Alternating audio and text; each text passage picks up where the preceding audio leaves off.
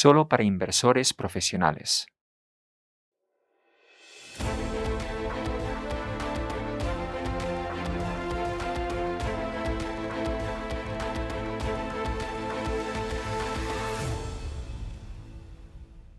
Hola y bienvenidos al último NAM Talk.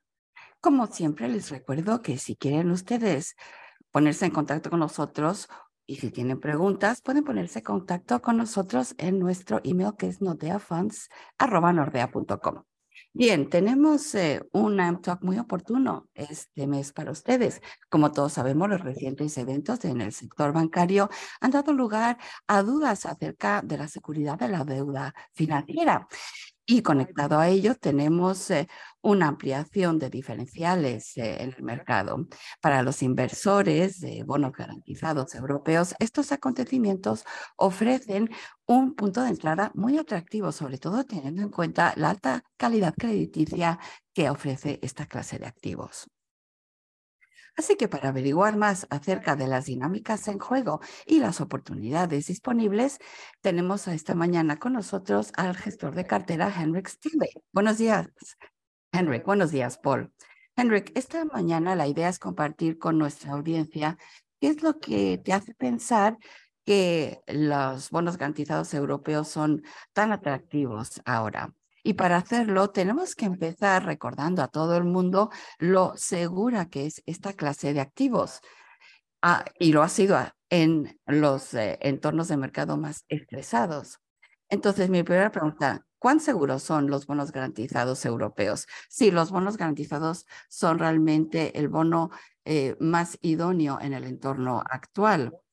Lo importante aquí es que una vez más, en este momento queremos tener algo de exposición a los tipos de interés como parte de nuestra inversión, porque volvemos a una situación donde tenemos una correlación negativa entre los bonos y la renta variable y también tenemos muchísimos espacio para que rindan bien los bonos, dado que los tipos de interés están altos. Y luego la pregunta sería, ¿qué tipo de bonos vamos a utilizar en esta parte de nuestra cartera de inversión con estas características, o sea, una correlación negativa con la renta variable? Y ahí no queremos entrar demasiado en profundidad en la estructura de capital, porque entonces no tenemos la exposición a los tipos. Lo que tenemos sería una exposición al crédito, que tendrá una correlación negativa con la renta variable. Y entre las exposiciones a tipos podemos elegir entre los bonos garantizados, también podríamos comprar bonos de empresa de alta calidad y también bonos del Estado. Pero como veremos más adelante, estamos en una situación muy singular en el sentido de que los bonos del Estado seguramente no van a funcionar tan bien como suelen hacerlo. En una situación normal, cuando estamos en la fase actual del ciclo económico, los bonos del Estado seguramente funcionarían bastante bien como un producto con características de tipos, pero creo que es muy bueno sustituirlos con los bonos garantizados, aunque va a haber unas perspectivas muy distintas de oferta para ambos clases de activos a lo largo del año, con lo cual tendremos una exposición a los tipos en los bonos garantizados, pero sin las presiones en el lado de la oferta que tendremos con los bonos del Estado.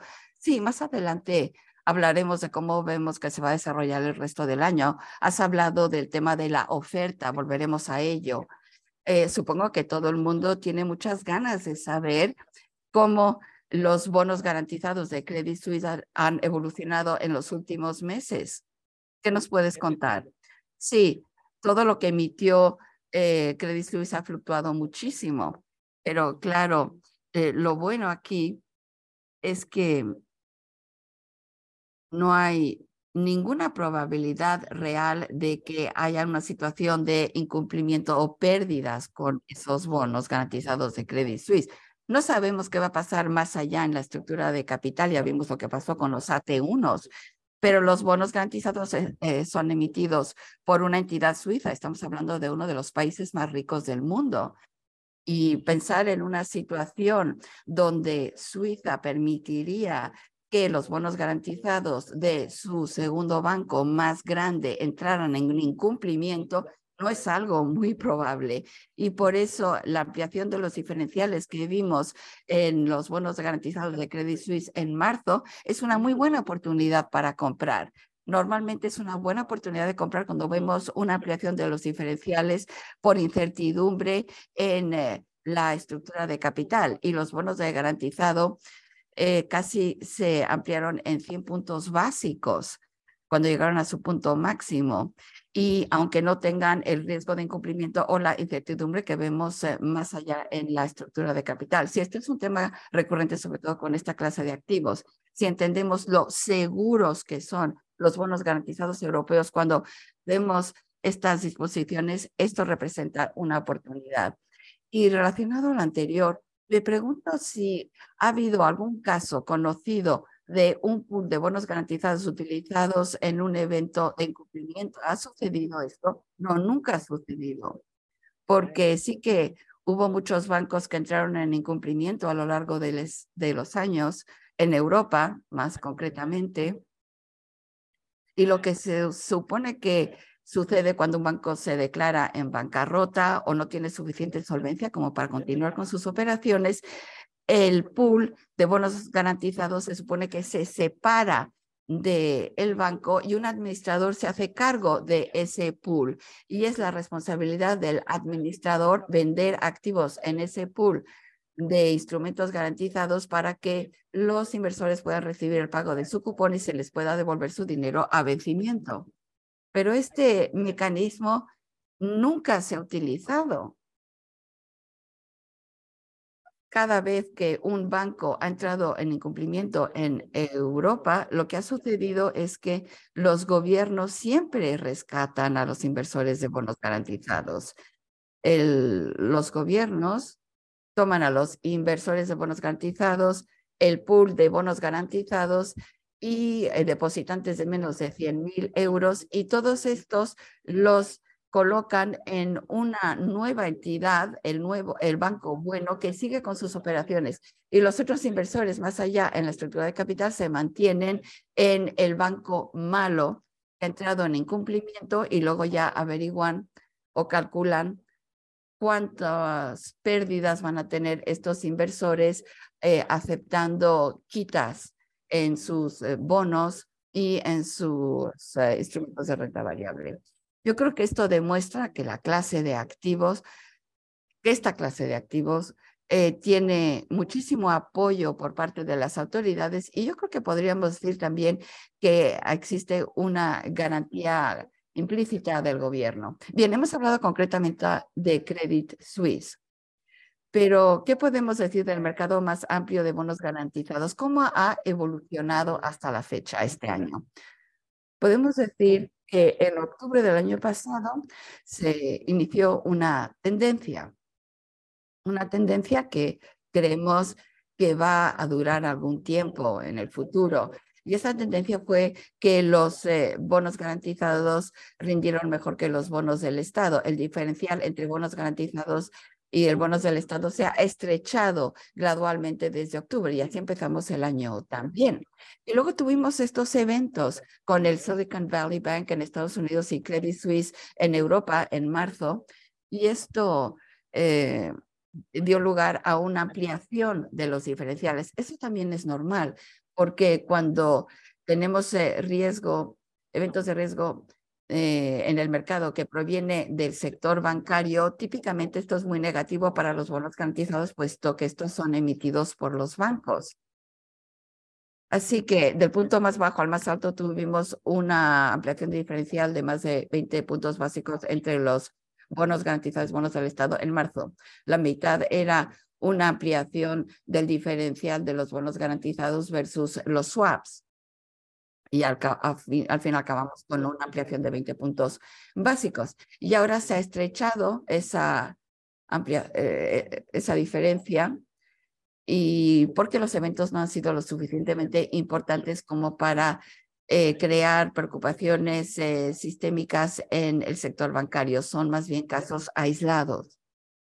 Y luego las fuerzas que entraron en juego antes de marzo una vez más, se están haciendo con el control de los precios relativos entre bonos garantizados y bonos del Estado, y eso tiene mucho que ver con el lado de la oferta. Sí, sería justo decir entonces que estos mayores incrementos de los diferenciales no tiene que ver con preocupaciones en el crédito, porque ya hemos visto que esta clase de activos es muy seguro. Más bien se puede atribuir a un incremento de los diferenciales general de las entidades financieras, sin ninguna preocupación de crédito ahora mismo con los bonos garantizados. Pero siempre hay efectos secundarios o repercusiones cuando tenemos un fuerte incremento de los diferenciales en la estructura de capital, porque si vemos la deuda de las entidades financieras en general, se vio muy afectada en marzo, mucho más de lo que sería normal. Y vemos los diferentes índices de las entidades financieras se ampliaron casi tanto como el índice para los high yield, con lo cual hemos tenido unos resultados negativos en general de las entidades financieras, y esto también ha afectado los bonos garantizados, puesto que estos son emitidos por los bancos. Hasta ahora hemos mirado hacia atrás, pero un par de veces hemos hablado del tema de la oferta.